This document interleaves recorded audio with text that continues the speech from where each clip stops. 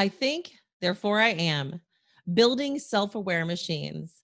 I'm Tanya Hall, and joining me is Dr. Hod Lipson, Professor of Engineering and Data Science and Director of the Creative Machine Labs at Columbia University in New York City. Welcome, Dr. Lipson. Pleasure to be here. Give us a brief summary of your resume, especially as it relates to AI and robotics. Oh, that's a tough challenge. I work mostly in trying to build both the bodies and the brains of robots. So we look at both manufacturing techniques, how do you print robots, how do you make materials that move and so on, but also how do you make the brains, the minds, and how do you put it all together in ways that are inspired from biology. So that's we're really trying to recreate life and in a way do things that you normally don't think about robots doing, not just lifting heavy things or moving around, but robots that can build other robots, robots that can repair themselves, robots that can even think about themselves, be self-aware, create art, be creative. So we're trying to push the limits of what it means to be a robot.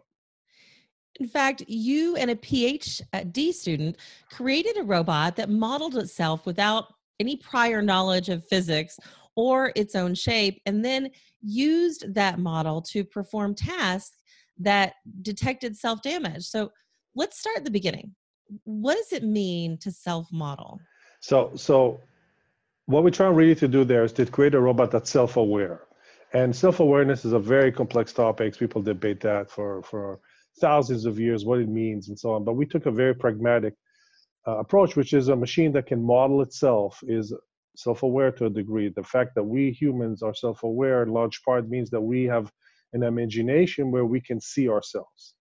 We can imagine ourselves doing something in the future. We can smell the sand, the ocean, and we can feel the sand when we walk on the beach tomorrow, right? So we have this notion of self. And to the extent that we can do this, we are self-aware. If you can imagine yourself in retirement and because of that you're saving today, it's because you're self-aware. These are all things that come with self-awareness. So we're trying to get robots to do the same. And practically speaking, if you think about it, most robots today, I would say all robots start their life in simulation. They don't, nobody builds a robot out of thin air and just hits enter and it works. It's always, there's planning, the simulation, and all that work is done inside a computer. And in this simulation, where this virtual world, that is always a human designed environment. It's always the engineer that designs that simulator. And what we try, and there's always an engineer that makes the simulator, builds in all the physics, models the motors, models everything. And that's where the robot learns. And when it's ready, then you build it in the real world, and you hope it's gonna work well. And what we're trying to do is have the robot build that simulator. How did the robot in this project actually go about self-modeling? How accurately did it actually imagine itself?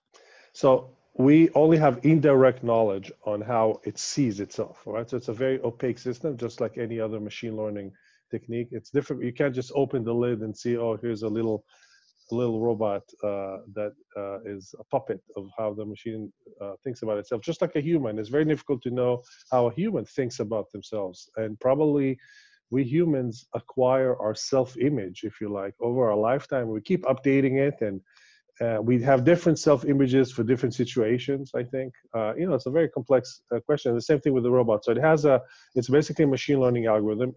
It tries to connect sensations to actuations, actions to sensations. Basically, that's all it is.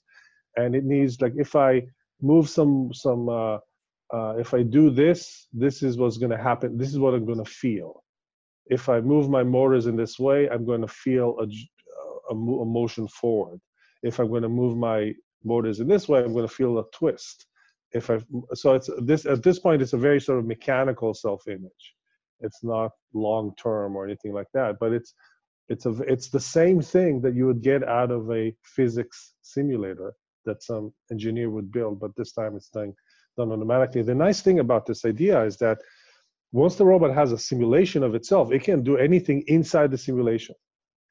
And then just, so if it needs to, let's say, I don't know, jump, It doesn't have to try to jump. It can jump in its head, if you like, in its imagination, figure out how to move the motors in order to jump best in its imagination, and then bam, it can just jump. And from the outside, this looks like what we call zero-shot learning, like a system that just out of thin air knows how to do something, but without practicing. But in reality, it practices in its imagination. And this is what we humans do all the time. We can appear to do things without practicing. But the reality is that we imagine it before. And this is really what we're trying to get robots to do. Interesting. Explain the pick and place experiment, both closed loop and open loop. How did it self-imagine allow it to, I don't know, complete the task? So we gave it the task to pick and place something. So that's the external impetus to do that. And it figured out, how do I move my motors in order to get from here to there, pick something up and drop it into the ball. So all of that was done inside that simulation. And then it carried it out and it worked most of the time, which means that self-image, that self-model was accurate enough to do the pick and place. And now it's important to understand that self-simulation is not perfect. It's even humans, we don't have a perfect model of ourselves. If you close your eyes and try to touch your tip of your nose, you're probably going to miss a little bit because maybe not you, but most people, especially if they've been drinking, right? This is a classic test of how good your self-model is. Because it's never perfect. So even for the robot, it's the same thing. The robot doesn't know exactly where its arm is going to be if it moves its motor in a particular way, but that self-image that it has is good enough that it can do pick and place most of the time. Now, the difference between closed loop and open loop is whether you open your eyes or not. It's a lot easier to touch your nose when you have your eyes open because you can see the finger and you can correct. And it's the same thing. If the robot knows where its hand is, it can correct its self-model. It still needs a self-model in order to move, but it's a little easier. Was the robot able to complete any other tasks? So the ultimate test of how good a self-model is can you use it for more than one task? Because if you can only use it for one task, you might as well have just did machine learning for that task, and that's it. So the whole idea is, can you do a new task you've never done before? So we just chose an arbitrary task, which is to move a pen in a particular, to draw the letter, the word high, which is the simplest kind of, four straight lines. It's what my son does. The word he first wrote with a marker. So I thought it's a good test. And we had the robot plan that motion based on its self-image, and it worked just as well. So so that's just an example of how that self-image is useful for doing different things. What are the real world applications for this type of technology?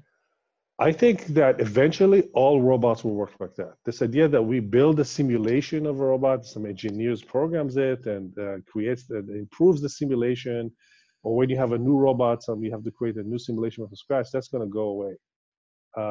What you'll do is you take the software of the sort of we're developing, you pop it into that robot, the robot flails around like a baby in a crib for a while, and then it knows exactly what it is, how to move, how many degrees of freedom it has, how not to collide with itself. I mean, all the things we take for granted, all of that will happen spontaneously. So I think it applies for everything from driverless cars to aircraft to factories to smart cities. I mean, you name it. Anything that we use a simulation for right now should and will be replaced by this kind of approach, because it's the only way to scale. You can't have people, humans, engineers sitting down building simulations for everything. As we get more and more automated, there's more and more work to simulate everything, and simulators become obsolete and we get it wrong, and there's many reasons why we don't want to do that.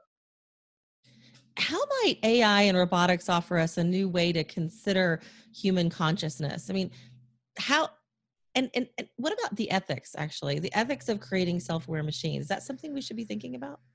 Yeah, so that's the other reason why we are really interested in this whole area is, there's the practical angle, but there's also a deeper question, which is, is this self-aware? Is this consciousness?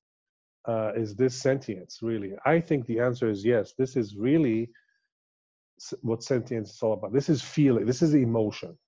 And I can tell you how many times I give talks about robots that can detect emotion, can sense emotion, can fake emotions, can do all kinds of things. And then the next question is always, but can they have emotions? Can a robot really have real emotions? Not smile and pretend, but really have emotions. And I think that will happen. And it will happen only when the robot has a model of itself. So emotions are all about how we see ourselves in the future. Emotion is a prediction of what's going to happen to us in the future. If we feel like, good things, bad things, long term, short term. It's all about predicting the future of ourselves, and this is really requires this ability to self simulate. And once robots begin to have their self image that they derive, they will begin to have something that is similar to emotions. Is it going to be human emotions? Probably not. Just like a cat has a different kind of emotion, set of emotions than a human, but it is emotional nonetheless, and will be in that sort of space. Dr. Hod Lipson, Professor of Engineering and Data Science, Director of the Creative Machines Lab at Columbia University in New York City. If somebody wants to connect with you, what's the best way they can do that? Just send me an email, hod.lipson@columbia.edu, and I'll get back to you. All right. And if you guys want to find more of my interviews, you can do that right here or go to tanyahall.net. I've got links to all my social sites. Thanks for watching.